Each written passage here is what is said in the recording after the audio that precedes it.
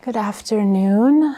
I take refuge in the Buddha, awakened mind, and all of our potential for awakening, realizing true nature. I take refuge in the Dharma, the truth, the fundamental truth of all things. And I take refuge in the Sangha, this embodiment, this community.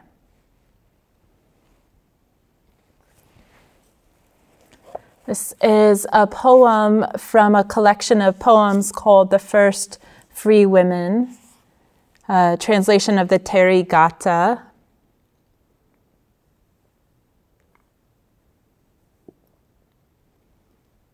Her name means delighting in beauty.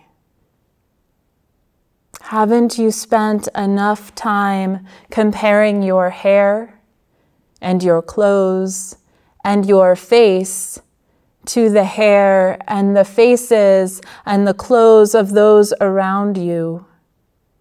See the body for what it is. See the body for what it is. Real beauty is in the clear, open light of the non-judgmental heart. Real beauty is in the clear, open light of the non-judgmental heart. Gratitude and appreciation to all of you for taking up this task of presence and love, stepping into the fire of the moment and allowing all that is extra to burn away. Fire is a very real analogy for us here in Northwest Oregon, sitting in the hazy, smoky, humid air. The governor has declared a state of emergency, and a number of participants have emailed expressing family members needing to evacuate and changes to their sesshin plans and schedule. The towns of Talent and Phoenix have been burnt down. Most people were able to evacuate. And please send prayers of compassion and blessings to those who have lost their homes, whose sense of safety and security is compromised. May cooling rains extinguish these fires in California, in Washington, in Oregon, all over the U.S. May all beings find true safety and contentment. And there are other fires burning. So may all beings who do not feel secure and safe in this moment find true safety and security.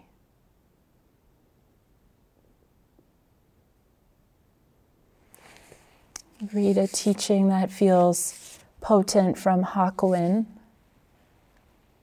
During the Genbun era, a fire broke out at the neighboring Namazu post station. I sent 2 of my monks and our old servant, Kakuzeimon, to find out what was happening. Kakuzeimon came running back, grasping for breath, and made the following report. There's nothing as terrifying or as hateful as fire.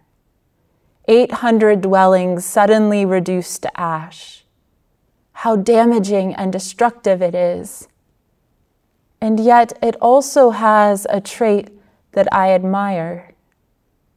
What would that be? I asked. This is Hakuin.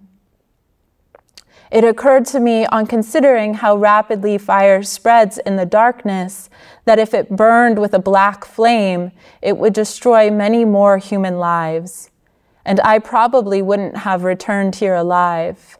It is fortunate that its flames burn so brightly.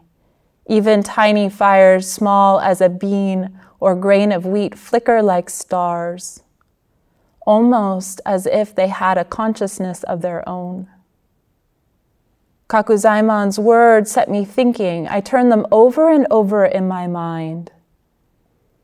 It's an important quality of a Zen practitioner, to take in teaching and to let it just turn over and over. Turn them over and over in my mind. The black fire of impermanence, birth and death, moves with wind-like speed, never ceasing day or night, and consumes us all.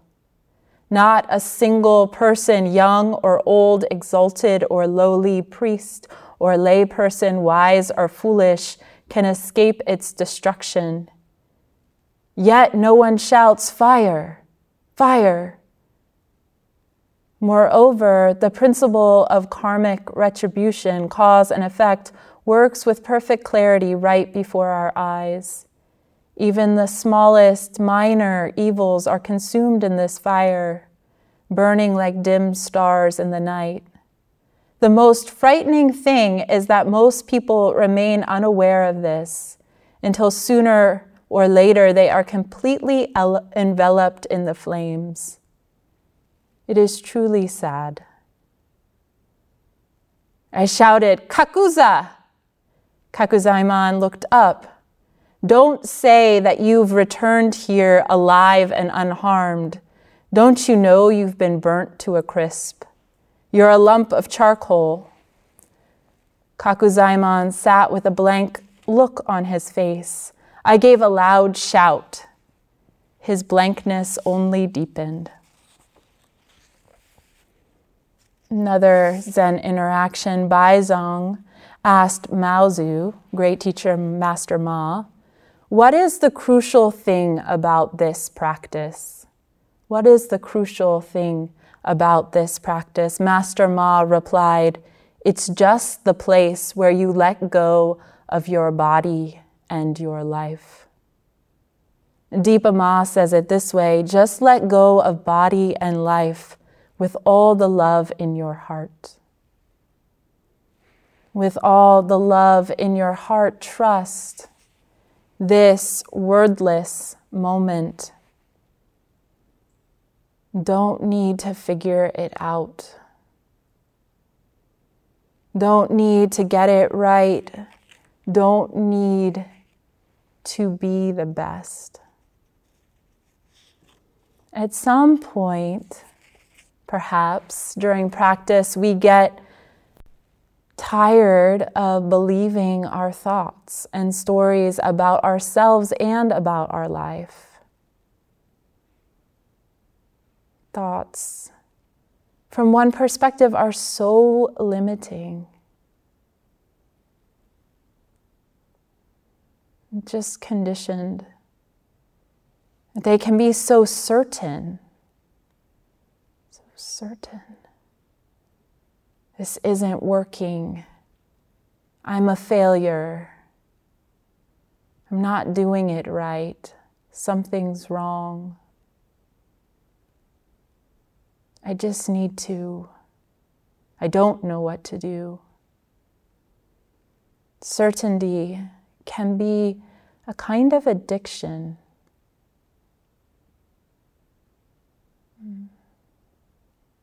Needing to know, needing to be right. Because if I'm right, I'm safe. Perhaps that's the logic. It attempts certainty to tell us how things are, to protect us from, and that's the place of investigation. What does the I know mind, the I'm right mind, the I need to be right mind want? What is it trying to do? the reality of impermanence. Perhaps that is what these thoughts are protecting us from seeing clearly this black fire of impermanence that's burning all of the time. And to see that clearly, we are thrust into a kind of uncertainty. Told with a positive spin, we call it the great mystery. The unknown, which is actually always now. If we could open up to what we don't know in a given moment, just like entertain all that you don't know. What you don't know about the internet, what you don't know about how Zoom works, about fires, about the coronavirus, about the purpose of your life, about black holes, about the other people on Zoom, about consciousness, about true beauty, about truth, about the history of our species, all the languages you don't know how to speak, how animals perceive reality, how fish see. We're so limited in our knowing. Every moment, so much unknown. And yet, we believe this little voice in our head, this tiny little sound that says something and then it just vanishes in the moment it speaks. We believe when the mind says, oh, something's wrong, this isn't right, I need something else, I want. Something's wrong with what? With who? With what part of the mystery is wrong? What part of this vast web of interconnection is wrong? This tiny tension in my heart, this feeling of sadness. When you encounter the mind thinking a thought that has so much certainty behind it, one way to poke a hole at it is just to ask, well, is this true? Or what else is true? Something's wrong. Well, what else is true? I want. Well, what else is true? And be willing to entertain other perspectives. Perhaps that's one of the gifts that Zen practice or Sesshin practice can give us. Like the possibility of entertaining other perspectives. There's definitely freedom in that. Mirror, like fire, is sober in its honesty. And this Sesshin, we've been exploring mirror-like awareness. One way is through the practice of mirror gazing. For those of you who are engaging with the practice of mirror gazing, how many faces do you have? There's this famous Zen koan or question, fundamental question. Before a single thought arises, what is your original face? Before a single thought arises, what is your original face?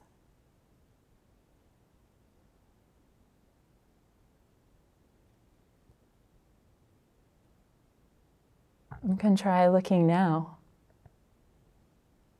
Just rein in the tendrils of thought for a moment. The ways that thought reifies a sense of self, so let the mind get quiet.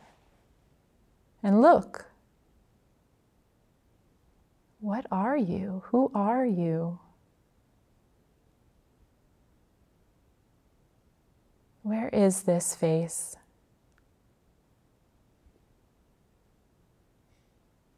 Can try doing that the next time you look into the mirror or on your computer at your own face. Gazing at the face, gazing into your own eyes. I like to ask this, who is looking back? It's crazy. Gazing out into space. Gazing out into this room, whatever room you're in. Is anyone looking back? When I do that, I see a bunch of faces on the TV. Gazing into your own face, who is looking back? Can you let yourself be seen through? That starts to get quite interesting. Be the face in the mirror, looking back at who?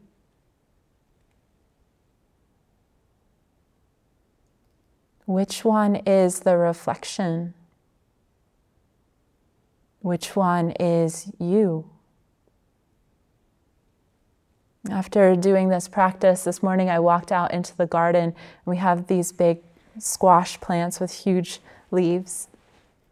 And I saw all these faces looking back at me. And oh yes, there are faces everywhere. Which is another way of saying everything is alive. And it's interesting to entertain. Well, can the squash plants see me? How do they see me? Can the walls, are the walls looking at you? The floor? Does anything change internally when you have the sense of being watched? That's interesting. And perhaps we're always being witnessed. And maybe not in a creepy way.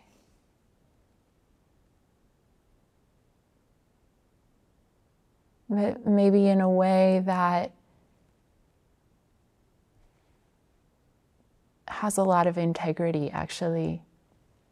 That we are actually responsible for everything that we encounter.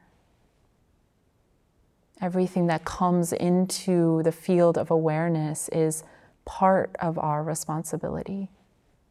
Not solely ours, but part. So what can we do to care for this earth, all beings, this house, this monastery? The author of the Precious Mirror Samadhi, which we're chanting every morning and is part of the liturgy that we sent out, is great teacher Dongshan, in Japanese Tozan, who's the founder of the Saodong school or the Soto school of Zen Buddhism, which is still alive and well today, and we're lineage holders of that school. When Dongshan was leaving his teacher, he asked, if someone asks me what the essence of your teaching is, what should I tell them? Now, if you asked that to Hogen Roshi, he would ask you, he would just turn it right around. Say, well, what do you think? But his teacher, Dongshan's teacher, said, just this is it. Just this is it. Just this is it. I have no idea how he emphasized it. But it's a potent phrase, and I invite you to carry that one around for a while. This one phrase can open on so many different levels. what does it mean to truly trust just this is it? Fundamental freedom right here. Wisdom and compassion right here. What this? Well, Dongshan heard the words but didn't quite understand their depth and left his teacher. And this is an interesting situation. You can put yourself in it. Like, I asked my teacher what the essence of his teaching is the day that I'm leaving. And then I leave, not understanding. After spending all those years working with them, I leave unsettled. I actually haven't grasped what my teacher has been trying to tell me all of these years. This is a highly valued quality in Zen, though. Great doubt. A skillful teacher is willing to light the fire of inquiry in a student, or to nurture a fire that's already burning. So his teacher lets him leave unsettled, unresolved, trusting that, working with Dongshan for all of these years, trusting that he will see it through. He will carry that question. It's the same kind of unresolved unsettledness as I spoke about when I told the story of Kakuzan Shido, who, noticing when she looked in the mirror that she could not rest, her gaze persisted in, that unsettledness, that, I'm not quite clear here, wasn't something she just said, well, I'm clear a lot of other places, so I'll let that go. Or like Dongshan, I understood 80% of what he taught me, so I can let that go. No, it was like, here's the edge of my practice. Let me walk into that. Let me persist, not knowing what is going to open up from doing that. We all do this. That's why we're here. Speaking to the people who understand this most. So Dongshan, being a diligent student, having determination, not necessarily bent on getting something, but willing to sit, to walk, to be in the presence of, to keep company with this burning question. And maybe he had no choice. Maybe it just persisted, followed him into sleep. Just this is it. This is it. Just here. What is this? What is it? Or, with a little more content, am I content now? Am I content now? Do I have all I need? Is everything fundamentally okay? Am I truly at ease? Is the present moment enough? Is there anything outside of my awareness? Am I safe? Am I fundamentally safe? If I die tonight, will I still be safe? If everyone I love dies, will I still be okay? Will they be okay? Is the world okay as it is? Taken deeply in, this question is wordless. This statement is wordless. It's seeing, it's hearing, smelling, aware. Maybe that's all it is, aware.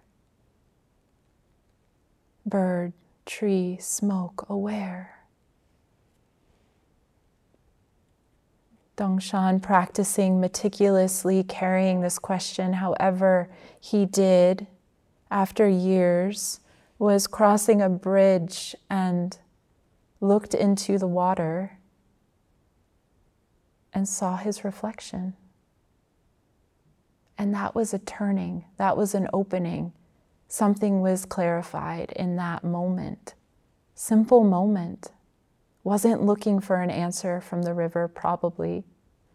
Wasn't screaming to the river, tell me what my teacher meant. But through his presence and patience and pondering, looked into the river, saw his reflection, and something opened. And he said, now I see it everywhere. It's just I, myself, but I am not itself. Understanding this way, I can be as I am. The first part of that was long seeking it from others. I was far from reaching it. But now I go by myself and I find it everywhere. It is just I, myself, and I am not itself. Understanding this way, I can be as I am. Gazing into the mirror opens the door for many insights. I look in one eye and I'm my brother. My grandfather, age 20, going off to war in the Navy. In the other eye, I'm a snake, a bird, a deer. I'm nature. I look in both eyes together and my skin tones change. I greet ancestors I've never met. Gaze resettles, I focus on nose. Young girl at a junior high dance, a friend of the boy I just danced with tells my friend she has a big nose. Big nose, new nickname. I watch nose flare with the outbreath.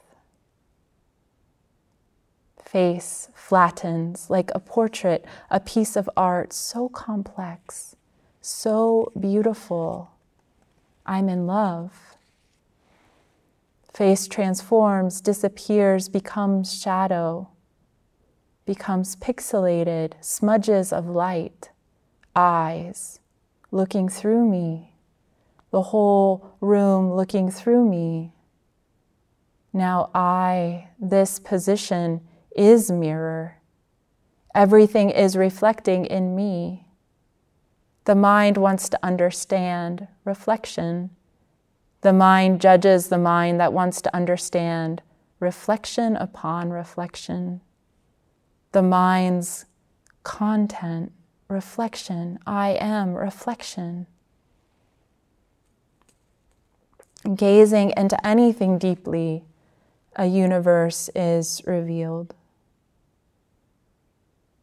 Mirror, face, contain many truths. We can gaze and a memory is ignited. We didn't go looking for that memory, it just appears. It just appears now too in the mirror of the mind. A memory is ignited and plays out and is released, and sometimes we call that purification. If we just let be, feelings and thoughts move through, perhaps related to the changing dimensions of the face, perhaps not. Gaze and things transform in our gaze. Gaze and things transform in our gaze. We bear witness to impermanence. We do. The dance of light and shadow, whose face is this? Which face is the true face? This is the insight into no self, no fixed self. Can't say that the reflection in the mirror is you, yet it is not you either. Dangshan says, facing a precious mirror, form and reflection behold each other. You are not it, but in truth it is you. Attention and the apparent objects of attention behold each other. Behold each other. So intimate. In Dzogchen, this image of mirror is the third and fourth freely resting precepts, mirror and its appearances. The first is mountain. We've been unintentionally exploring them during this practice period.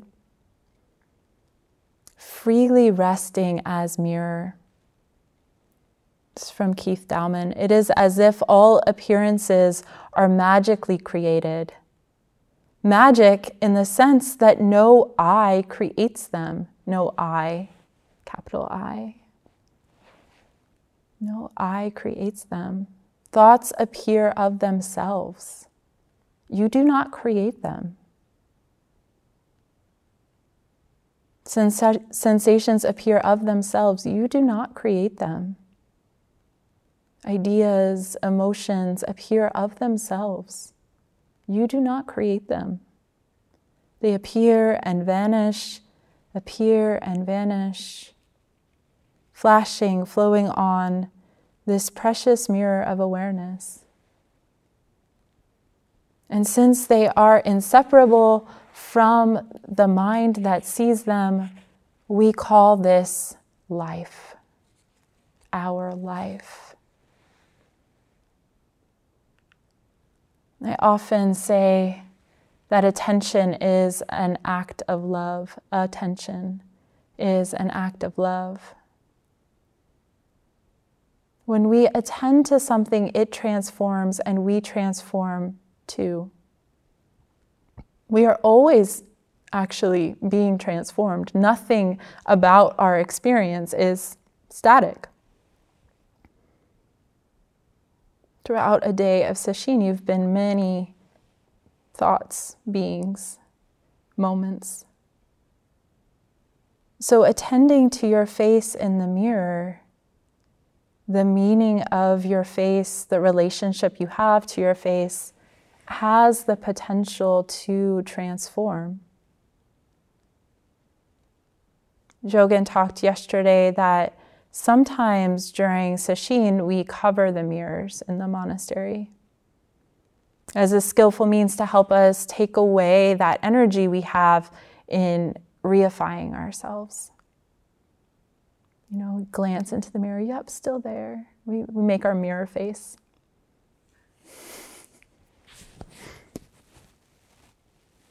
Now, taking up mirror gazing, you can only make your mirror face for so long. Taking up mirror gazing, we are looking directly and honestly, and this is what I love about sesshin. It's like, no more games. Let's just look directly and honestly at this place of reification.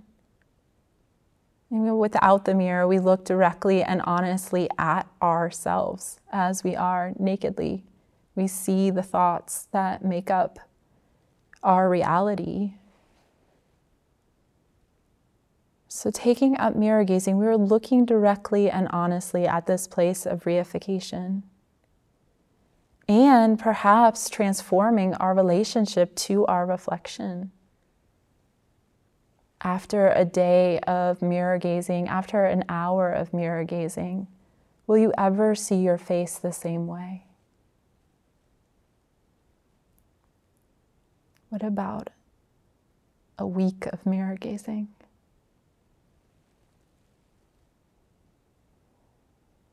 So attention is an act of love. I say this because as we behold our face and study our face, could come to loving yourself in a different way. Loving this reflection, this dance of light and shadow, this interconnected being that contains their ancestors, contains earth and water and minerals and fire. Dipa Ma says, first you must be your own best friend. And can you love this face in all of its states? Morning face, sleepy face, angry face, bored face. And can you love this life in all of its nuance and complexity? It all starts with attention. Mirror gazing also teaches us not to hold to expectations. It can. To approach each moment fresh. So that's maybe more of a caution too, not trying to recreate an experience that you had with the mirror yesterday or last sitting period. Not trying to get something, some idea of what you should be seeing. Not trying to make the face transform in ways that you would like to. Not even trying to make yourself love the face, but just being present with.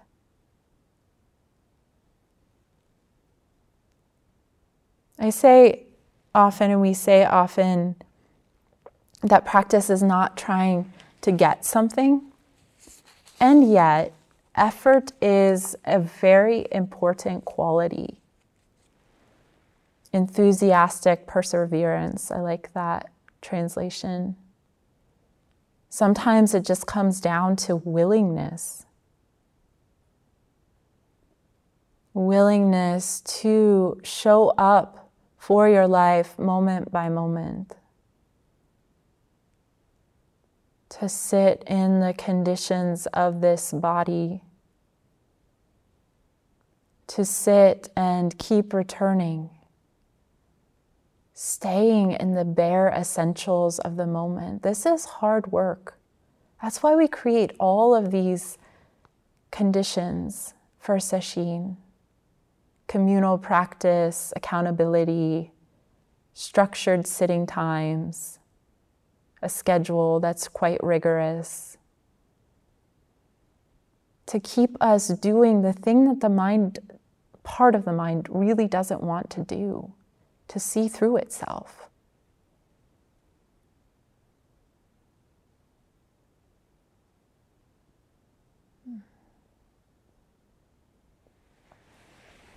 One more teaching from Dipa Ma.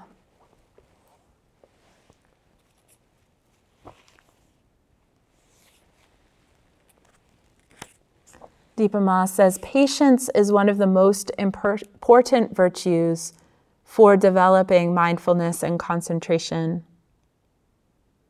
Patience is forged by constantly meeting the edge.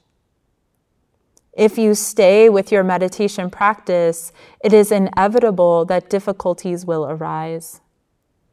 In the most challenging situations, merely showing up, being present, may be all that is possible, and it may be enough. Kate Wheeler recounts the effects of this kind of patience in Dipa Ma's life. She had seen her mind go through every kind of suffering and was able to sit through it. Later, when she came out of that fire, there was something very determined, almost frightening, about how she could look at you. Because she had seen herself. There was nowhere to hide. She exemplified that you can't just sit around thinking about getting enlightened. You have to take hold of these truths at the deepest level of your heart. She had seen for herself there is nowhere to hide. So we can think about the teachings, but are we really doing it? That was another one of Dipa Ma's favorite, or her students' favorite Dipa Ma quotes. She would just ask people over and over again, well, are you really doing it? Don't just think about it. Really do it. Put these practice instructions as best you can into practice. We can't control what will happen next.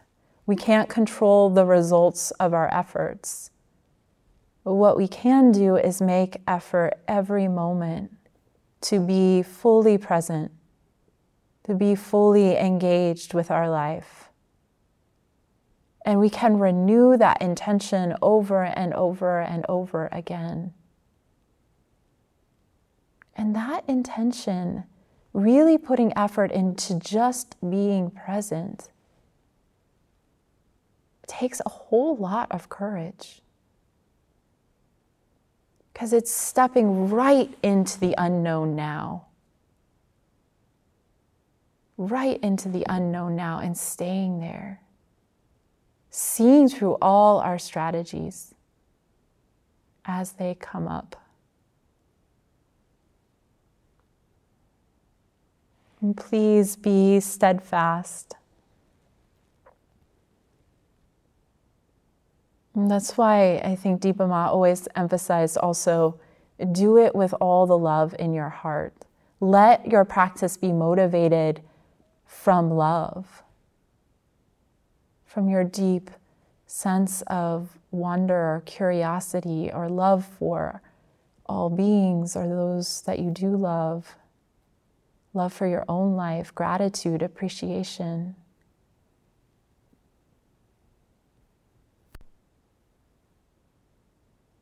Doesn't help so much if it just comes from should.